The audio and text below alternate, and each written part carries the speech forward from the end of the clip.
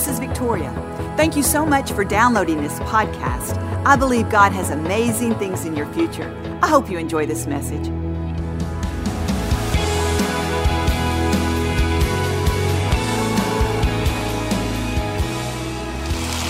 I'm so grateful today that God calls us just the way we are.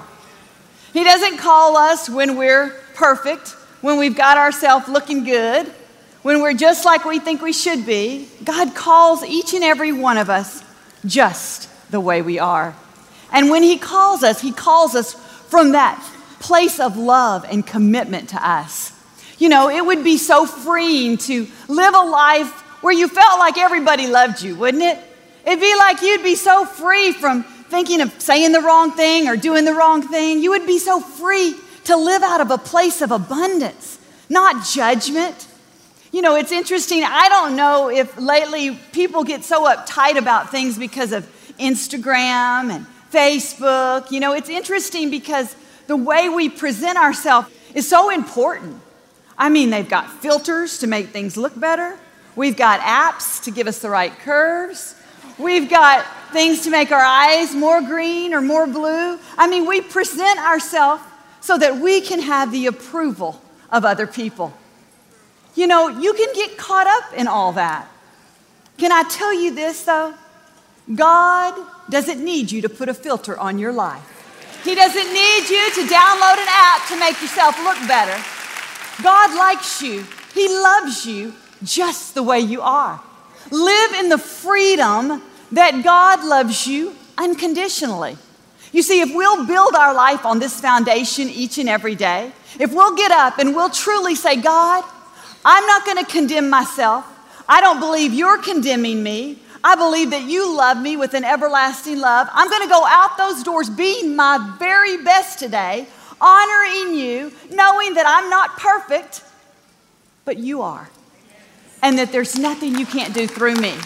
I believe when we live our life like that, we'll be steady. We'll be strong. You see, sometimes we fall into the thinking that God loves us according to our performance. If we do everything right, then God will love us. But that is not true. That couldn't be further from the truth. See, God loves us unconditionally, the Bible says. He loves us. Actions. If you're basing God's love on your actions, that's conditional. See, you're saying, God, when I do right, you love me. When I miss the mark, you get mad at me. See, God doesn't love us like that. God loves us because of Jesus Christ. You can't work for God's love. You see, when we start thinking like that, when we have attitudes like, God, I have been so good lately. You know, I'm going to do this, God, because I want your blessing. I want you to be proud of me and love me even more. You know what you're doing? You're shifting yourself from a place of unconditional love to a place of works.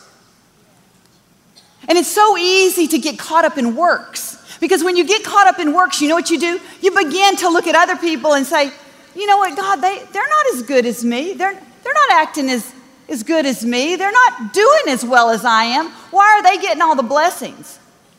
We begin to shift our perspective, and we begin to see through these eyes of who deserves it and who doesn't. And why should you have it and why do I not? The work has been done. You can't work for God's blessing and love. You know what? You can only receive it. It's a simple thing. You can only receive it. It's only what you believe. If you believe that Jesus died for you, if you believe that He closed the gap between heaven and earth, and now you are this way with God, you are in God's favor, you are in God's grace, and you are in God's love. You can only receive that. You can't work for it. The price was too great. You could never pay the price that Jesus paid. Joel and I have been married about 30 years now, almost 30 years. And it's interesting because I can look back over our marriage, and we have a great marriage, but our marriage was built on unconditional love. See, our marriage wasn't built on Joel being perfect. I know y'all think he is. He almost is. It wasn't built on Joel being perfect. It wasn't built on us agreeing on everything. It was built on a commitment of knowing we go back to the place that we love each other unconditionally. See, we don't get up in the morning and we don't decide, today you did wrong, so I don't love you as much. You didn't agree with me. You didn't meet all my needs. So, you know what? I don't quite love you as much today as I did yesterday. Can you imagine if I would come into Joel's presence and I would feel all low because maybe I didn't do right. Maybe I didn't meet an expectation he had. Maybe I burned the dinner. I didn't balance the checkbook. I spent too much money. Can you imagine if I would come into his presence like that, how I would feel? I would feel so worthless. I would feel like, I would project my worthlessness on him. I would think, if I feel bad, if I'm inadequate, you must think I'm bad and inadequate. You see, I would project that on him. And he may not even be thinking that. He may not even care. But I would think he doesn't love me because I did all these things. You know what? That wouldn't make me grow. It wouldn't make me flourish. It wouldn't make our marriage strong. But if I come in and I say, hey, man, I spent a little too much money today, but I did get it on sale. Hey, I'm sorry, I'll do better next time. And I come in with an attitude of, you know what? He loves me unconditionally. It empowers me to do better. And do you know when you build your life on this unconditional love with God, that's the only way you're going to get better. Then you're going to say, God, I'm sorry. I messed up big time, but thank you that you still love me. Thank you that I can do better. Thank you that I can improve. Children grow, develop, and become everything when they're in a nurturing and loving environment, not when they're in a harsh and critical place. And see, we have to understand that what was done on the cross was a demonstration of love to us. Way before we ever accepted Jesus. The Bible says it like this: while you were yet sinners, Christ died for you. He demonstrated the greatest love ever, believing that you were going to accept him, knowing that what he did for you is all there needs to be done. So I just want to encourage us. Don't take your own faults and your own inadequacies and put them on God. Don't decide, if I can't forgive myself, if I don't like myself, I guess God doesn't either. And we walk around with this mentality of, I've got to work for God. If I'm ever going to be anything, I've got to show God. I was talking to a really nice young man the other day, and he told me, I used to tell God, God, why do all these things happen to me? What's wrong with me, God? What have I done to deserve all these crazy things that have gone on in my life? I've been divorced, lost my children. I'm just struggling all the time. You see, he was looking at what was going on in his life and deciding that's the way God loved him.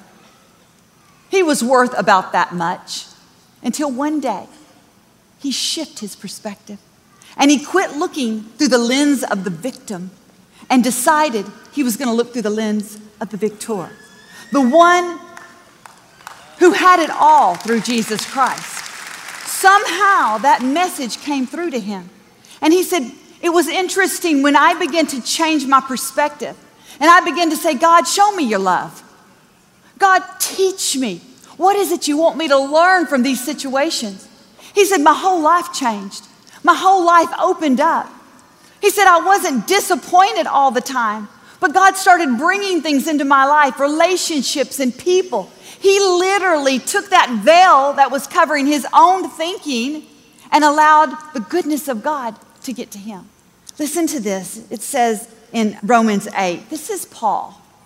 And the life of Paul, he had been through many trials. He'd been shipwrecked. He'd been persecuted. He'd been beaten. He'd been thrown in prison. And this is what he wrote in Romans 8. He says, what can separate us from the love of Christ? That was his question. What can separate us from the love of Christ? And then he goes on to say difficulties, trials, persecutions, challenges. None of this can separate us from Christ's love. What he was saying, what I'm going through right now, that doesn't mean God doesn't love me. There is no separation in God's love. But can I ask you this question? Can we separate ourselves from thinking God loves us from the way we think? Can we make that separation in our own mind when it's not true? And when we separate ourselves in our own thinking, how do we get to the goodness of God? How do we believe in the cross? How do we live that stable and secure life? See, that's why the enemy wants you to reflect your worthlessness on God. If he can make you think you're not worthy, he'll make you think God thinks you're not worthy. And can I tell you, you got to point yourself back to the cross because you don't deserve it. No, you don't deserve it. I don't deserve it. But Jesus thinks we do. And he paid it all for us. He paid it all for us. Listen, as long as you're alive, as long as you're walking on this planet Earth, there is going to be voices that are going to discourage you. There's going to be doubt. There's going to be plenty of times that you can feel worthless. But can I tell you this? God made you worthy. You've got to build your life on this foundation. When you live on the foundation of unconditional love and approval, forgiveness, see, all of that God gave you on the cross. He accepted you. He forgave you. He approved you. When you live under the umbrella of God's grace, guess what? You not only will improve your life, but you will have so much love in your life that you'll begin to give it away. Amen? Amen. Thank you for listening to the Joel Osteen Podcast. Help us continue to share the message of hope with those all over the world. Visit joelosteen.com/give hope to give a gift today. Thanks so much for listening to today's message. I hope you'll subscribe so you can receive the latest podcast to keep you inspired all through the week. We're praying for you. I know God's best is still ahead. We'll see you next time.